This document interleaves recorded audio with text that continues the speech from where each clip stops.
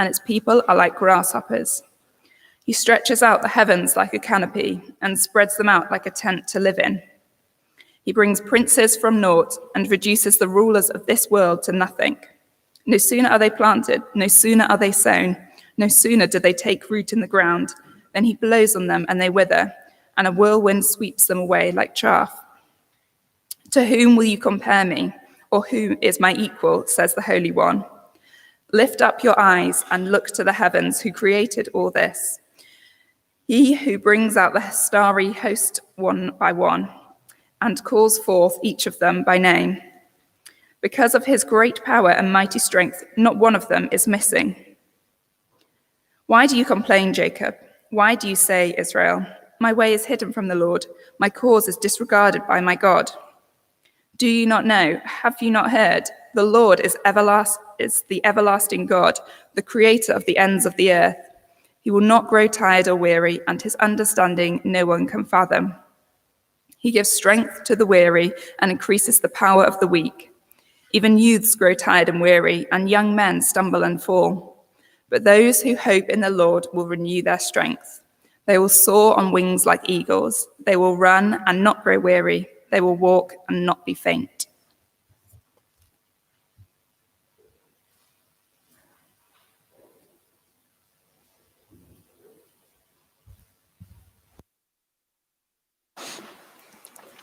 Martha, thanks very much. Shall we begin with a prayer? Lord, we thank you for your word. We thank you that it speaks to us in all times, particularly times of anxiety and when we're confused and afraid. And Father, we pray that this word of the prophet Isaiah would speak to us today through your Spirit, for we ask it in Jesus' name. Amen. Where do we go for hope when the world seems to offer no hope at all? It was 3 weeks to flatten the curve, 3 months to save the NHS, more normality by the autumn, back to normal by Christmas. And here we are in lockdown number 3. The vaccination program is underway, but when will it all be over for good? By the middle of February, by Easter, in time for the summer holidays, by 2022. Where do we go for hope when we face such an uncertain future? Well, it seems to me that we all need to get a bigger picture of God in these uncertain and disorientating times. And so over the course of this next lockdown through January, February, we're going to be spending some time in these middle chapters of Isaiah, beginning here with chapter 40, at the central kind of turning point in Isaiah's book. The prophet has just declared in chapter 39 that the people of Judah are going to be going off into exile in Babylon. It is devastating news, a national crisis on an unprecedented scale. Where are they going to go for hope? Well, Isaiah's answer is wonderfully simple, and it is the same answer each one of us needs to hear in the midst of this international crisis. Put your hope in your incomparable God when the world offers no certain hope at all. Put your hope in your incomparable God when the world offers no certain hope at all. Isaiah unpacks that answer with 2 straightforward lessons. The first is this: be comforted by God your Saviour. Be comforted by God your Saviour. Do keep that passage open. Chapter 40, verse 1. Comfort, comfort my people, says your God. Speak tenderly to Jerusalem and proclaim to her that her hard service has been completed, that her sin has been paid for. Isaiah says that a day is coming when Jerusalem's punishment will be over. She will receive double for all her sins. That doesn't mean she's going to be punished twice for the same crime. Instead, it's a picture as if the crimes are recorded on one page of the judge's ledger and the punishment is recorded on the other. The 2 pages are folded over double and they match perfectly. The exact price is paid. Nothing more, nothing less. Well, exactly how that is going to happen is unclear at this stage, but Isaiah deliberately uses language that points us back to the blood sacrifices of Leviticus, and so he points us forward to the ultimate blood sacrifice, the death of Jesus, as he'll write in a few chapters' time. But he was pierced for our transgressions. He was crushed for our iniquities. The punishment that brought us peace was upon him, and by his wounds we are healed.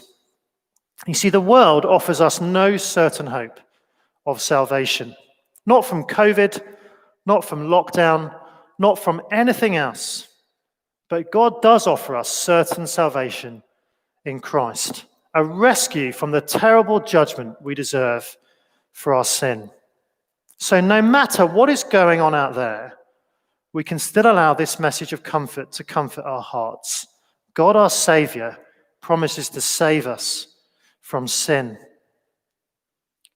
And so Isaiah then calls attention to three comforting voices that tell his people about the Saviour. I wonder if you notice those voices. Verse 3, a voice of one calling. Verse 6, a voice says, cry out. Verse 9, lift up your voice with a shout.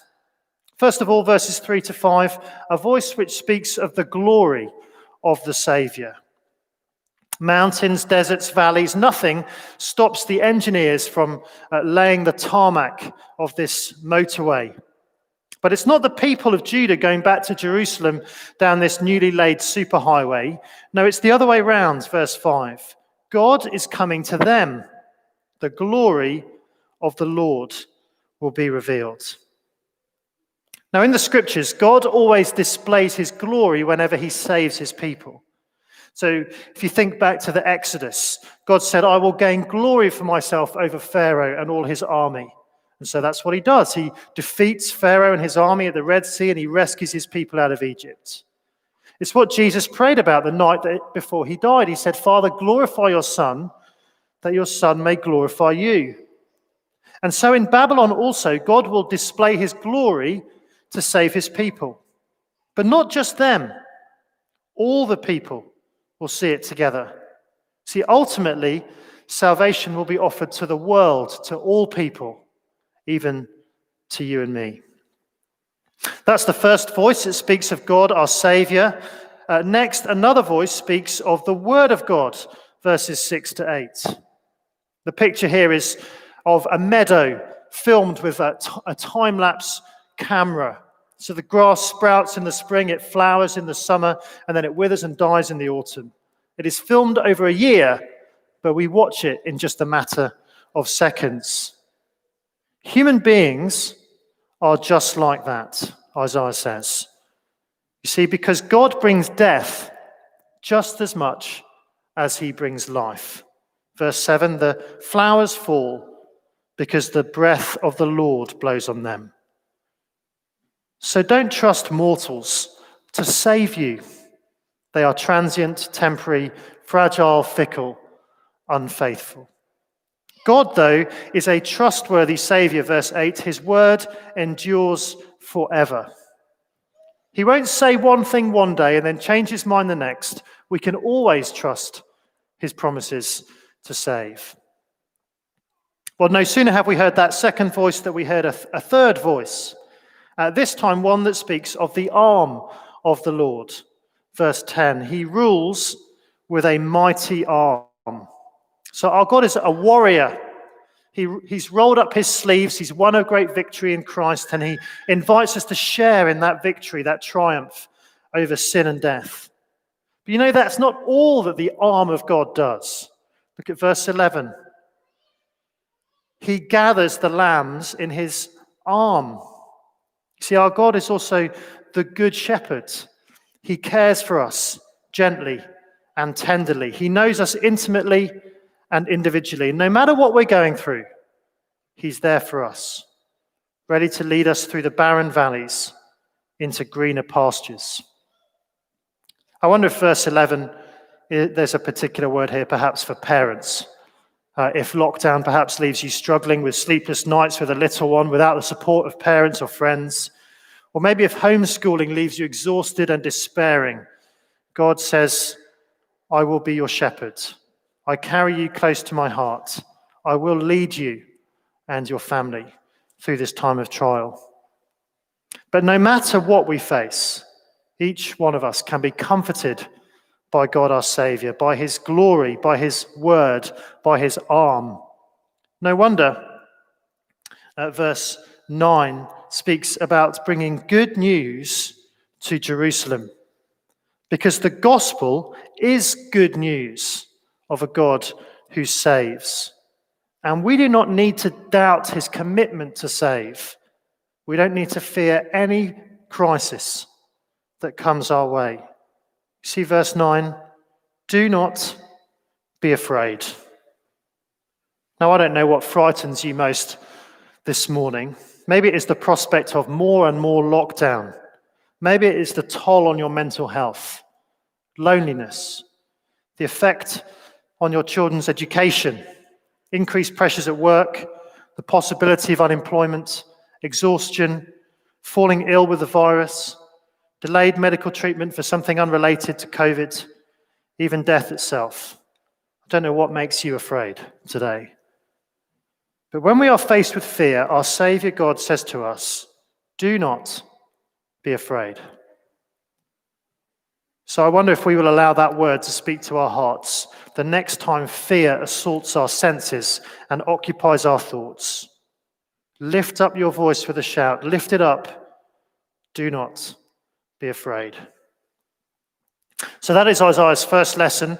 When the world offers no certain hope at all, we can find hope in our incomparable God. Be comforted by God your Saviour. Second, have confidence in God your Creator. Have confidence in God your Creator. Verse 12. Who has measured the waters in the hollow of his hand, or with the breadth of his hand marked off the heavens? Who has held the dust of the earth in a basket, or weighed the mountains on the scales and the hills in a balance? Now, there has been a lot of lockdown baking in our house. Cakes, biscuits, bread. This week it was ice cream. Making all those delicious things, though, requires that you measure out the ingredients. Scales, teaspoons, measuring jugs, you need the lot. Isaiah pictures God measuring out the ingredients of creation. The waters of the seas and of the heavens, the dust of the earth and the mass of the mountains. It is vast and enormous from our perspective. But God measures it all out in a few kitchen utensils. Everything, everywhere, is created by him and him alone. And he didn't even need anyone to advise him how to do it. Verse 14, whom did the Lord consult to enlighten him? And who taught him the right way? Now, I know that in our church family there are some architects and interior designers and people like that. Some sad news for you. God doesn't need you. God didn't need any interior designers or architects when he built creation. He is the architect and the designer and the engineer and the builder and the furnisher and the decorator of creation. He created the raw materials and then he sculpted them perfectly into the end product. He is absolutely mighty and totally wise. And that puts everything else in all perspective. Verse 17, before him, all the nations are as nothing. They are regarded by him as worthless and less than nothing. Less than nothing. In fact, that's the same word that we find at the very beginning of the Genesis creation accounts. You remember how that begins? It says, the earth was formless and empty. Empty, less than nothing. That is what the nations are like when compared to God. It is almost as if they don't exist. See, at times, the nations of our world, they compete against each other. At other times, they work in harmony. And we've seen some of that competition and collaboration in the fight against the virus. And yet, if the nations are disconnected from God, like Babylon certainly was, and like our world increasingly is, then they lose all ultimate meaning and purpose. All scientific achievements, technological advances, political agreements. It is all nothing compared to the incomparable Creator. And Isaiah makes that very clear in the first of two little climaxes which punctuate this long section from verse 12 to the end of the chapter. The first of those is verses 18 to 20, verse 18. With whom then will you compare God? To what image will you liken him? To God's people in exile, the idols of Babylon must have looked very powerful and frightening. Some of them were made of gold and silver, some of them the best timber. But in reality, they were absolutely pathetic. See, they reflected the best of human ability, but they had no divine ability of their own. They even had to be nailed down so they didn't topple over and fall over on the floor. Now, there are many idols in our nation today, but perhaps there is no idol more prominent right now than the idol of safety. Have you noticed how common it is to say to one another, "Stay safe"? Now, I'm sure that you know that the word goodbye originally comes from the expression, "God be with you." It's like the French or the Spanish, adieu or adios. Previous generations used language that linguistically at least committed one another to God. But now we increasingly commit one another to safety, an idol which promises a life free from harm. No infections, no symptoms, no suffering. Stay safe. Now, of course, we are called to love our neighbour. And the state has a duty to govern people wisely. The Bible itself contains health and safety legislation. It even says that the sick should be quarantined. It is not wrong to try to take reasonable steps to protect public health. But we must beware the danger of putting our confidence in the idol of safety. Just consider all the talk of controlling, suppressing, defeating the virus, of protecting the NHS, even of saving lives.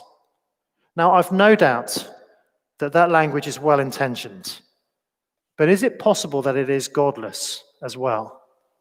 Is it possible that it is also the language of men and women who are bowing down at the altar of the idol of safety?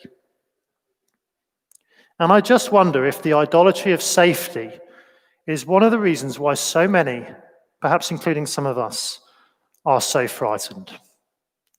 Because it is just a man-made idol. What if it rots? What if it topples over? What if it hasn't been nailed down to the floor strongly enough? You see, it might look impressive, but in reality, it requires us to have confidence in one another. And we know what one another are like, don't we?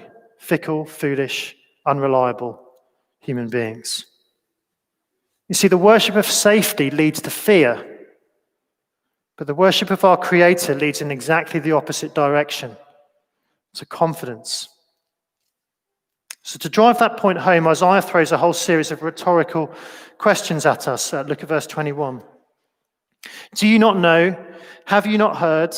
Has it not been told you from the beginning? Have you not understood since the earth was founded? Verse 22, he sits enthroned above the circle of the earth. Our God is the King of the universe. More than that, he is everywhere in his universe. He spreads the heavens out like a tent to live in. Now, theologians call this idea the immensity of God. Let me explain. You and I open the door of a darkened room, and light creeps around the crack to fill the darkness. We blow air into a balloon to inflate it. But God doesn't creep around the gap like light, or fill the universe like air fills a balloon. He doesn't stretch himself out like light or like air to fill his creation. He fills all places, always, because he gives existence to everything already there. He is present in all places at once with his whole being. He is immense. And yet at the same time, the creator never becomes his creation. So the light of the sun lights up the room, but the light never becomes the air inside the room. It's the same with God. The infinite creator is always distinct from his finite creation. He sits enthroned above the circle of the earth. Why is that important? Well, because it means that God is king everywhere, always. God is king everywhere, always. If we need his help, he is right there for us. He is not like things in his creation, which are reliable sometimes and unreliable other times. What is more, he owns the world. Nothing exists independently of God. No one, nothing, nowhere is off limits to his rule and reign. Not even the most powerful rulers on the planet. Verse 24. No sooner are they planted, no sooner are they sown, no sooner do they take root in the ground than he blows on them and they wither, and a whirlwind sweeps them away like chaff. I don't know about you, but I think one of the hardest things of the last 10 months has just been a sense of total powerlessness. See, we used to feel in control of our lives, but now government laws, which change every couple of days, impact every single area of our lives. You shall not do this. You shall do that. But our leaders, you see, have no true power of their own. It's all lent to them by God. He can take it away in a moment. He can sweep them away in a flash. If he so decrees it, history will barely remember them. Nothing and no one compares to our incomparable Creator. And so Isaiah arrives at the second little climax of this section. This is verses 25 to 26. To whom will you compare me? Or who is my equal? Says the Holy One. Do you remember earlier, God compared himself to man-made idols. Now he compares himself to the stars, which in those days, and in Babylon in particular, were worshipped as gods. They determined people's fate. The history of nations was determined by them. Or so people thought, because of course the stars as well were under God's sovereign rule. Verse 26, he brings out the starry host one by one and calls forth each of them by name. I wonder if today God would say something slightly different to our nation and our world. Not look up to the heavens, but look down through the microscope. Because the science certainly seems to determine our lives, doesn't it? Our lives feel as if they are in its hands. Now, like all good things, science can easily become a God thing, another idol we're inclined to worship. But even an invisible virus is under our Creator's control. It might not feel like it. We might wonder why he allows pandemics to come and go. We might know this truth in our heads, but find it very hard to remember in our hearts.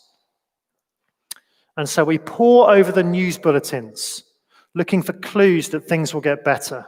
We pin our hopes on a vaccine for ourselves or for our loved ones or for the world. And yet if that is all that we do, are we just making the same kind of mistake as the star worshippers of Babylon?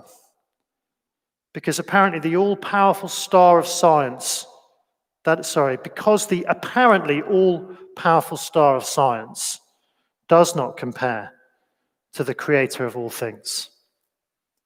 He alone is incomparable. So when the world offers no certain hope at all, let's find our confidence in him. Be confident in God, your Creator. Well, Isaiah has spent all those verses shining the spotlight on God, and he's pointed his disorientated and anxious people to their Saviour and their Creator. But now, as he wraps up the chapter, he turns the spotlight onto the people. First of all, with a gentle rebuke. Verse 27, why do you complain, Jacob? Why do you say, Israel, My way is hidden from the Lord. My cause is disregarded by my God. I wonder how often you felt like that over the last month or 10 months. God doesn't seem to see. God doesn't seem to care. God isn't answering my prayers. But you see, God is not too great to care. God is far too great to fail.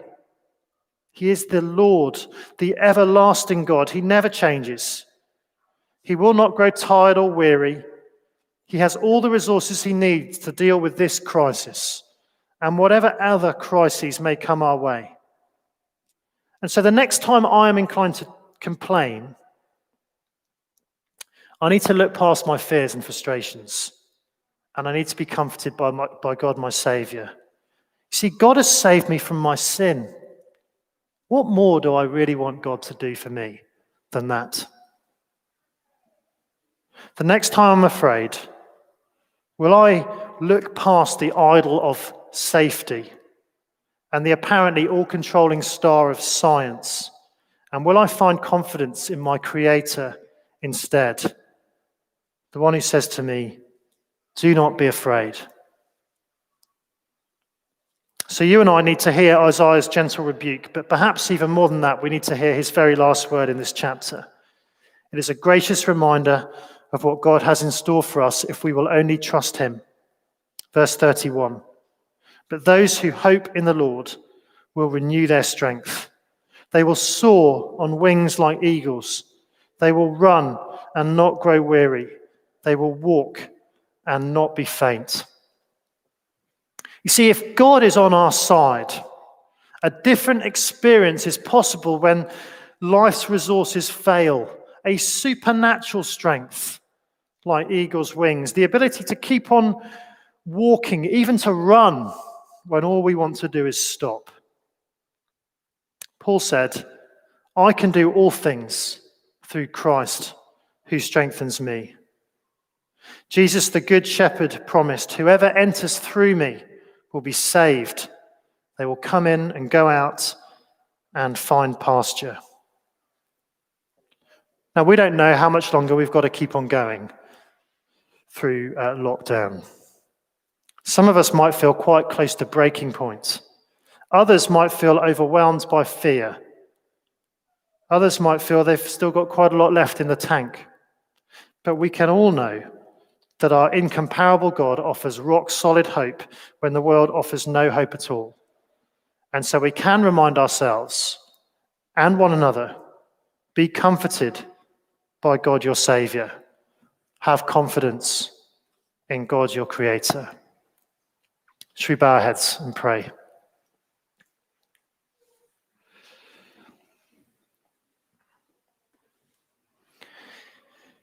You who bring good news to Zion, go up on a high mountain. You who bring good news to Jerusalem, lift up your voice with a shout. Lift it up. Do not be afraid. Say to the towns of Judah, here is your God. Heavenly Father, we thank you that you are our Saviour. We thank you that you are our Creator. And we ask for your forgiveness when we have looked away from you to the idols of this age, and we have been afraid. Oh Lord, we do live in confusing and disorienting times, but you're the same, yesterday, today, and forever. You never change. You're always there, ready to help. So we pray that you'd help us to look to you, and you'd help us to soar on eagle's wings, to run and not grow weary, to walk and not be faint. For we ask it in Jesus' name. Amen.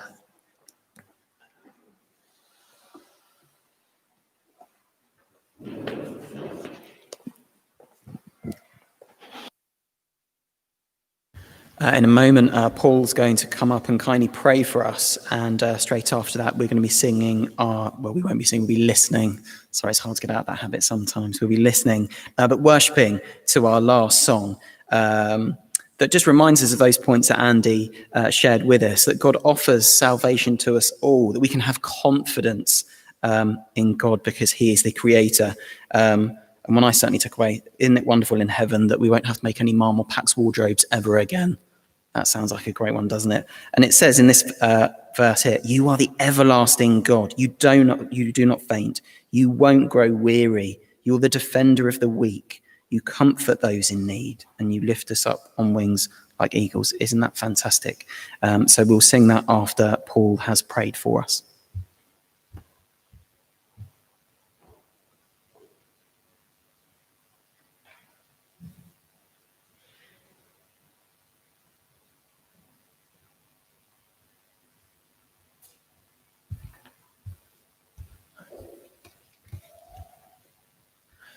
Let's pray.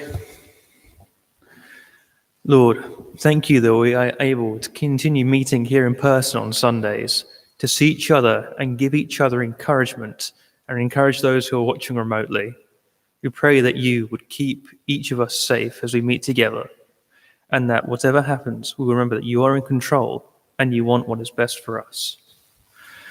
Thank you, Lord, for all the blessings of technology we have and all that allows us to do.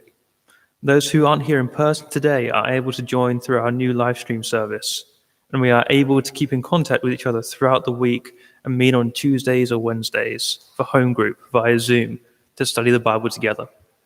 We pray that being in person here and online together will be a big blessing for everyone involved as we hear more about